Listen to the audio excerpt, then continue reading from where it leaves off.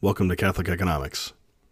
I'm your host, Levi Russell, and today is September 20th, 2020. So today I'm going to go through several news stories from the week, and I want to start off with the S&P 500 kind of was up a little bit through the middle of the week and then dropped pretty significantly and has continued to drop over the last couple days. And what we're seeing, I think, is still this tech slide from a correction in the tech, some of the tech stocks due to, I think, probably overvaluation in the run-up that they had earlier this year. But I'm not really seeing a whole lot of big news, big stories, anything that I think is of real interest for me as an economist and not as somebody who's going to talk about picking stocks. So I want to jump right into the kind of Main Street side of things. And I've got an article from CNBC. The headline says, Yelp data shows 60% of business closures due to the affliction are now permanent. So that means permanent. As of, let's see, it's got some key points here. Yelp on Wednesday released its latest economic average report revealing business closures across the U.S. are increasing as a result of the affliction. As of August 31st, 164,000 businesses have indicated on Yelp that they have closed, a 23% increase since mid-July. So that's interesting there because we're seeing it's sort of ramping up. So you would think that as these businesses are adjusting. So the ones that could adjust to the situation and still operate effectively would have already done so, right? But now, since we're seeing this increase, there are a lot of businesses that could not make those adjustments, and things are continuing to get worse. My guess is that this is mostly held to kind of the larger city areas where a lot of the social distancing stuff is a lot more prevalent and is a lot more strictly enforced. Let's see. So last thing here, according to Yelp data, permanent closures have reached 98,000, representing 60% of closed businesses that won't be reopening. And so that's kind of an interesting perspective here because we were told that all of this stimulus would fix this problem, or at least would provide a bridge across while we were going through all of these policies. But as the policies have dragged out, I'm here in my own state. I live in Kansas, but unfortunately right now have a Democrat governor, hopefully never again, after 2022, I guess, when she's out. But we are still under lockdown until mid-October. So even a red state, you got a blue governor, you're in trouble. If you got a state that has a lot of large cities, I mean, there's certainly cases like Florida, right, where they didn't really ever have a big lockdown or anything, and they seem to be doing pretty well. So I think this is an interesting statistic, and it really shows you the damage on Main Street, and it really shows you too that a lot of the commentary just really doesn't understand how businesses have to operate. You can't take a loss like this and then just the next day come back, right? That capital that you ate into while you were losing money for the last several months is just gone. It's gone, especially from your perspective. Where did it go? Well, in a lot of ways, it went into the stock market, it went into these large businesses. So the reality is that the Main Street is not coming back in the same form that it was in. Now, maybe you think that's a good thing. Maybe people, we don't want everybody to be obsessed with consuming anyway.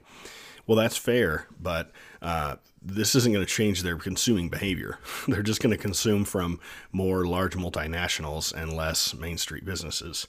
So I don't see anything good about this personally. So the recently this week we had some more news on the payroll tax, I guess, deferment that Trump put into an executive order. And so I've got a few stories here on this and of course all this stuff's going to be linked in the show notes. So the headline here from Zach Friedman at Forbes: Republicans propose payroll tax plan, what it could mean for your paycheck and Social Security. So essentially what happened here is Rep. Kevin Brady out of Texas proposed new legislation that would temporarily lower payroll taxes, so the FICA taxes, from 6.2% to zero from September 1st through December 31st. And that time frame coincides with Trump's deferment of this same tax, but his deferment was all FICA taxes, not just for the FICA taxes for the employee side. So this bill actually just basically creates a payroll tax holiday, which again, someone from the House can do this, right? The House has to control the budget, just based on the Constitution. So there would be no employee paid payroll tax. Now, if you're self-employed, I'm guessing that would just mean it would be cut in half. I don't know how that would work necessarily. I didn't see anything about that in the article. And so the idea would be that you would get 6.2% of your top line income, instead of that going as, being taken by your employer and put into an account so that they could pay the taxes every quarter. They would essentially just not collect that money. And from September 1st through the December 31st, so part of the third quarter of the year and all of the fourth quarter of the year, they wouldn't be collecting that payroll tax, and they would be instead just leaving that in your check. So your check, in terms of calculating this off of your top line number, your top line salary, you would get a 6.2% raise for this period. Okay. And okay, maybe you would quibble with that. Oh, it's not really a raise. Okay, fine. I'm just saying you get to keep that money. You get to take that home instead of send it to the feds, basically. So the reason for this is it's necessary because Trump's executive order was only there to defer the taxes. And the concern is, and I'll just kind of move into my next article here by the same guy, Zach Friedman at Forbes. The payroll tax deferral started on September 1st. And he writes this piece on August 31st. So this is a little bit of an older article, but I think it gives good context. So I'm going to link to it. And essentially, what he details here is that what Trump did was he said, okay, all I can do is defer this. I can just tell the IRS not to collect it. Okay. But the issue is that businesses aren't really getting on board with it. And what's nefarious about this, so you can compare Friedman's two articles in Forbes across these two time frames if you want to look at both of them. But what's nefarious, what's happening that's really crummy. So I got this Politico article, which, you may not have thought I would ever put in a Politico article, but here I am, by Brian Failer on September 15th. Basically, it's an interesting report that essentially a lot of businesses are taking advantage of Trump's executive order. So Trump said the IRS is not going to collect these payroll taxes through the end of the year, from September 1st through the end of the year. And now, if the Treasury Secretary and Congress aren't able to come together to forgive those taxes, okay, then they would have to be paid early next year. And so here's what's happening is that a bunch of these companies are not paying their half of the payroll taxes. So essentially what happens with FICA taxes is you pay 6.2% and your employer pays 6.2%. Okay. And so that's the FICA tax total.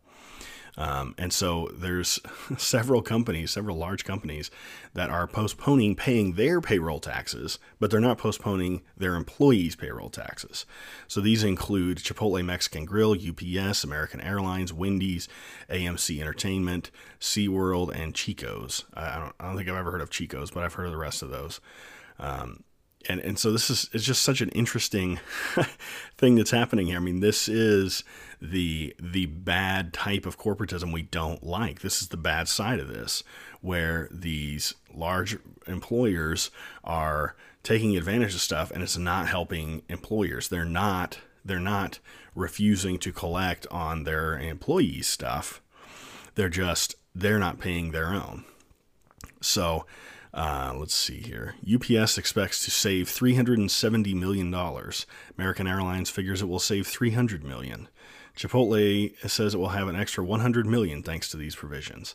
So it's such an interesting thing, and it's so typical, right? That of course something designed to help the employee, and then the companies find a way to just benefit themselves from it, and not pass that help on to their employers, their employees. And now you can make an argument, of course, and this is what a lot of them are doing, is they're saying, well, look, we don't want to not collect now and give people a break and then have to collect it later, right? Because with the EO, it's just a deferral.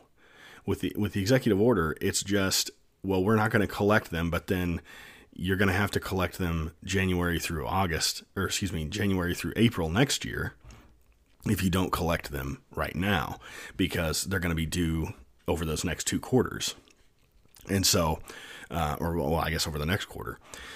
And so what's so frustrating about that, I think, is that so these companies are just saying, oh, we don't want to create a hardship for our employees. We don't want to create a hardship for them. And it's like, look, the hardship's right now, buddy. Like, maybe I could use the money right now and then, figure out how to deal with a smaller check, early next year. Maybe, by the time the election happens, we can get something going and they figure out how to forgive the tax break for these few months in the next budget, right? But at least, stop the bleeding, right? But hey, obviously if Yelp is sitting here telling us that all these Main Street businesses are closing, 60% of them permanently, you would think you would want something in the hands of, average Joe who's going to go down to his local store and keep that guy in business. But hey, the system is what it is, right? So let's see. This isn't really the last thing, but I want to spend quite a bit of time on this. This week, a lot of stuff happened with the stimulus. So we thought most recently that, the whole thing was just off, like they couldn't come to a deal, and there really wasn't any pressure on Pelosi. Well, it's kind of interesting. So ignore the title or the headline on this New York Times piece that I linked to here.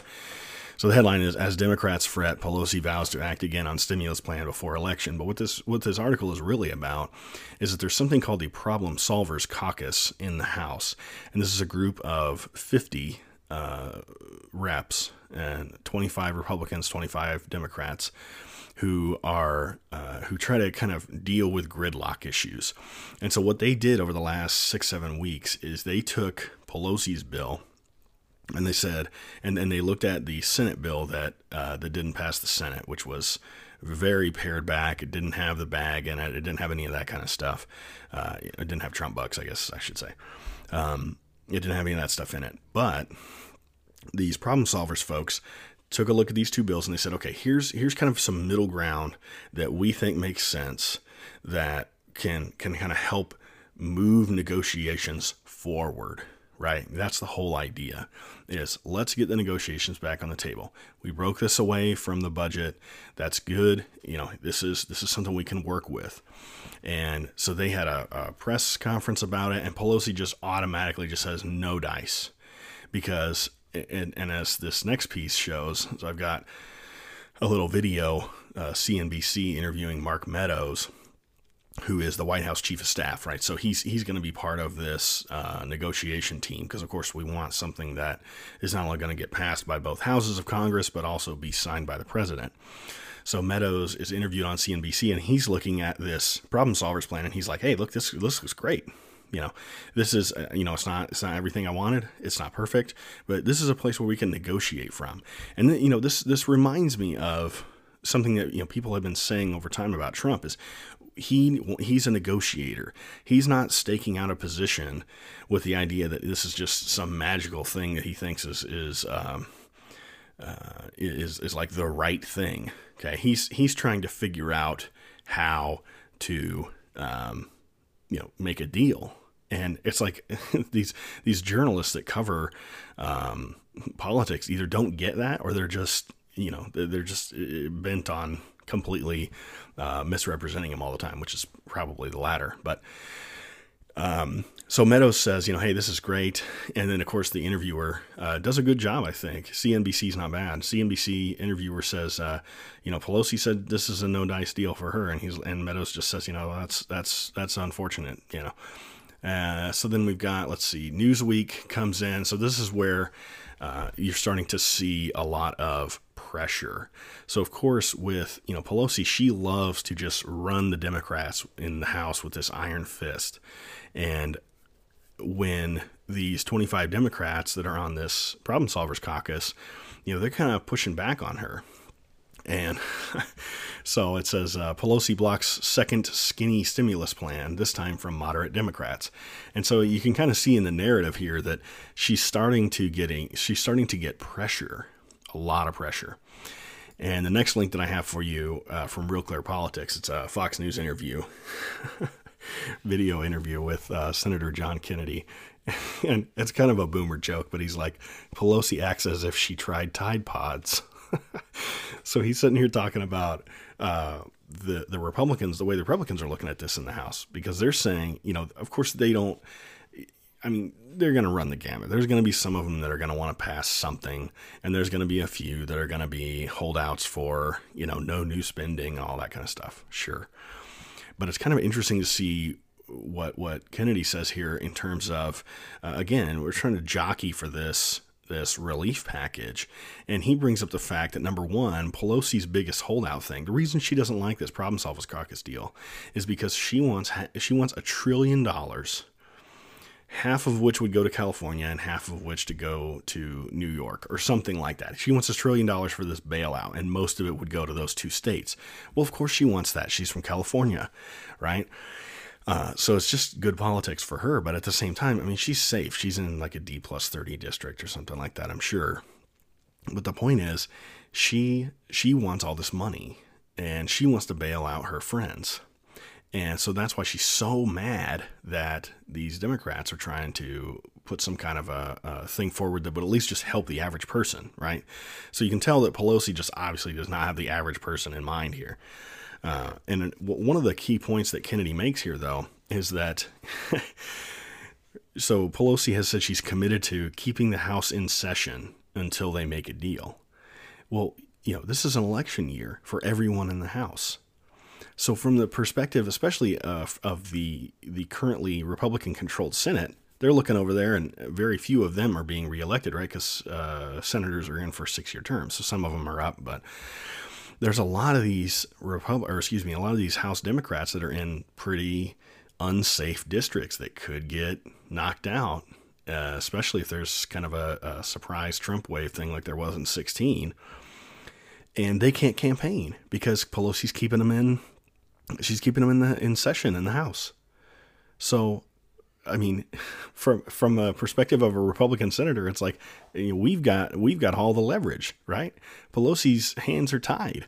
She's over here. She's going to lose the House, or potentially could, if she keeps all these people in session and they can't campaign in their home districts.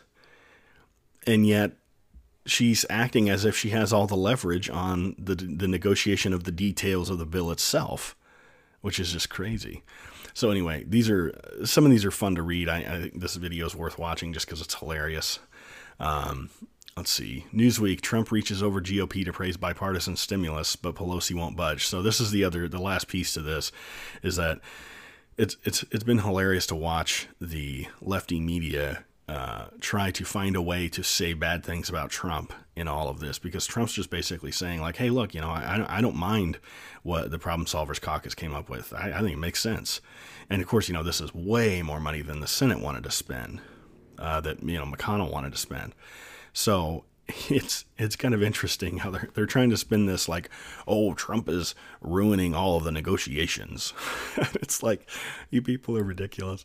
But it does put Pelosi in an interesting position because she just is under all of the pressure. So of course the media is running interference and trying to blame the stuff on Trump, but she is under all this pressure now because now she's got the White House saying, hey, we like this Problem Solvers Caucus thing. She's got all the moderate Democrat, or not all of them, but a lot of moderate Democrats saying, hey, this is a great idea.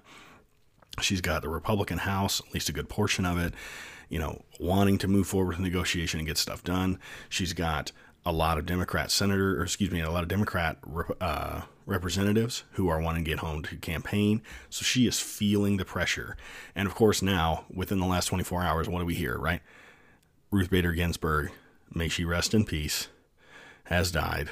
And now they've got another thing to deal with because now Trump's going to probably nominate somebody, and hopefully they're not a squish like Coney Barrett, there we go. Hopefully it's somebody better like Pryor or whatever.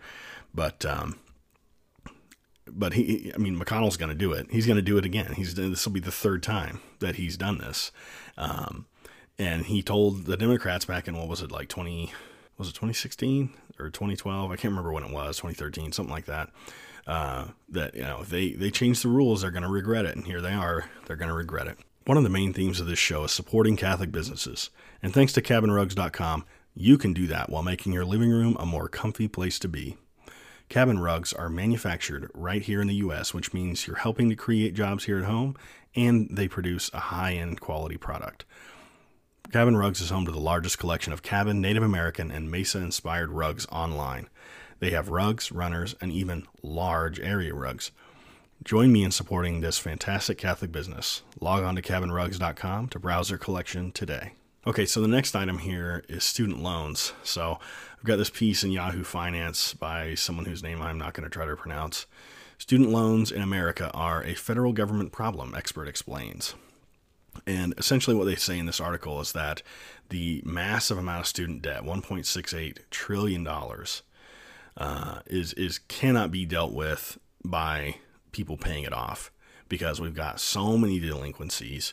We've got such a massive amount of debt. And what's interesting here, Democratic Senators Chuck Schumer and Elizabeth Warren have proposed that the next president of the U.S., so of course, they're not trying to play into Trump's hands at all. They've proposed that the next president of the U.S. cancel $50,000 in student loan debt for borrowers. So I'm sure I haven't read all the details, but there's a link here in this Yahoo News piece. Yeah, you can check it out if you want. My guess would be that it's some kind of percentage. So on an individual basis, it would forgive a certain percentage up to $50,000, or whatever. So the interesting thing about this is, if you think about the history, we had private but sort of government guaranteed loans, kind of like FHA in the mortgage world, right? They had that kind of thing for student loans, and then Obama effectively nationalized them. And the only thing that private companies have to do with it now is just facilitators. But then, of course, there are private student loans, but that's a separate issue. Most of this stuff is the federal government's loans. So now you have the situation where we kind of have an opportunity potentially for a genuine sort of jubilee kind of thing, where we just say, look, all of this debt is held by the government anyway. Why don't we just forgive a large portion of it or whatever? And I have a problem with this in a way because my understanding, just thinking through the incentives is this isn't going to make anything better. Okay. Because nobody's going to pay the price. Okay. So like the bondholders, the U.S. government bondholders and stuff like that, they'll shoulder this to an extent, and it depends on how they structure it.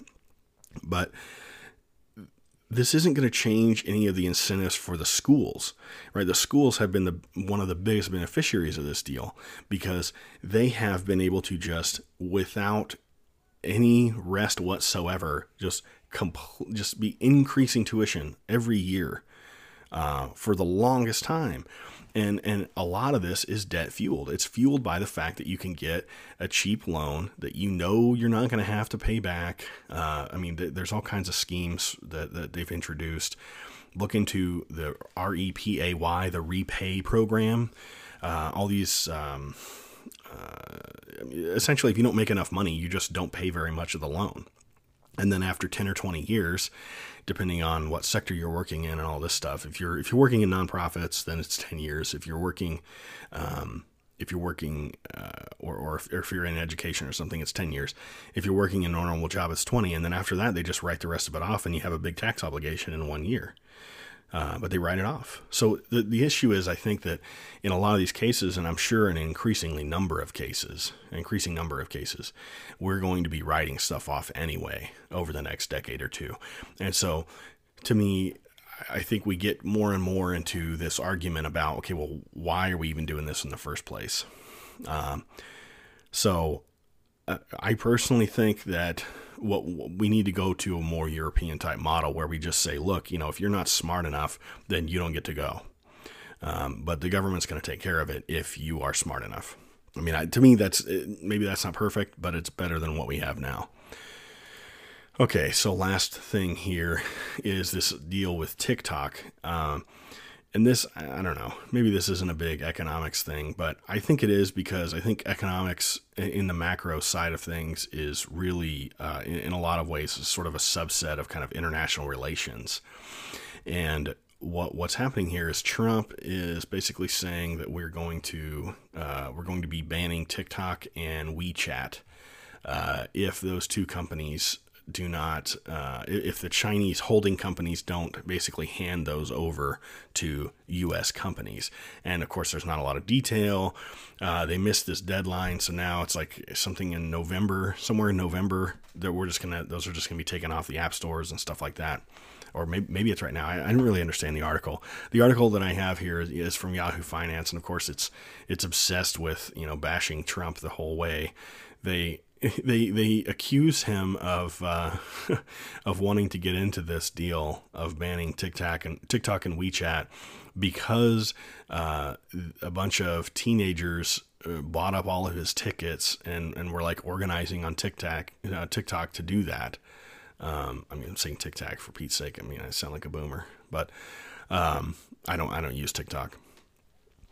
They tanked his attendance at a June 20th campaign rally in Tulsa. So they're saying, oh, he's claiming without evidence that the Chinese government's using this. And it's like, no, you morons. You're claiming without evidence that the only reason he cares about TikTok is because they messed with his rally. Like, no, he's been against China the whole time. And of course, these big tech companies in China are working with the Chinese government. Are you people stupid? And so then you read this thing and they flat out are just admitting that of course he does. Of course these companies work with the Chinese government. Duh. We all know that. So I think this is going to be an interesting thing because, as far as economics goes, because I think it's one of these things where ostensibly this is a product that a lot of people, a lot of people enjoy. And so when we're talking about these intermediate industries like steel and stuff, and we're talking about trade deals in that kind of thing, the average person doesn't always necessarily see the direct impact of that because, maybe they live in a part of the country where, steel's not a big thing, or they don't see the jobs impact of that, right? And maybe they notice, things increase in price a little bit or whatever. But this is different. This is WeChat isn't used, I guess, much by people that are native to the U.S., but it's used a lot by Chinese people here. But TikTok is pretty popular. And so this is going to be a case where this trade war thing really hits home for a lot of people that it hasn't hit home for yet. And a lot of Trump stuff, I think, that has been great, like not signing the Trans-Pacific Partnership. What a fantastic thing. But again, we get all these people that want to just constantly dump black pills down everybody's throat because they say Trump's never done anything. And it's like, that was the first thing he did. Now it's something he didn't do. It was a negative action, right? In the sense that he didn't sign it. But it's hard to see the effect of it. But my goodness, can you imagine where we would be if we had done that deal? So, I don't, there were things like, they were wanting to make the Millennium Copyright Act like a criminal law. Like if you worked on a piece of equipment that you had, where the Millennium Copyright Act was like prohibiting you from getting into the software on that machine, you could go to jail. I mean, this is totally insane. There was all kinds of bad stuff with the TPP. Okay.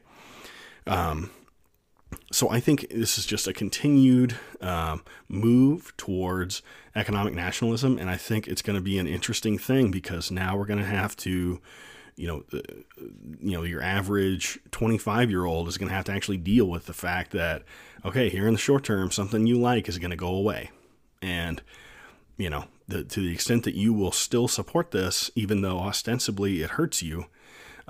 Maybe it helps you in the long run because maybe, you find a job in, some kind of factory or some line of work that's here because we aren't offshoring as much or something like that.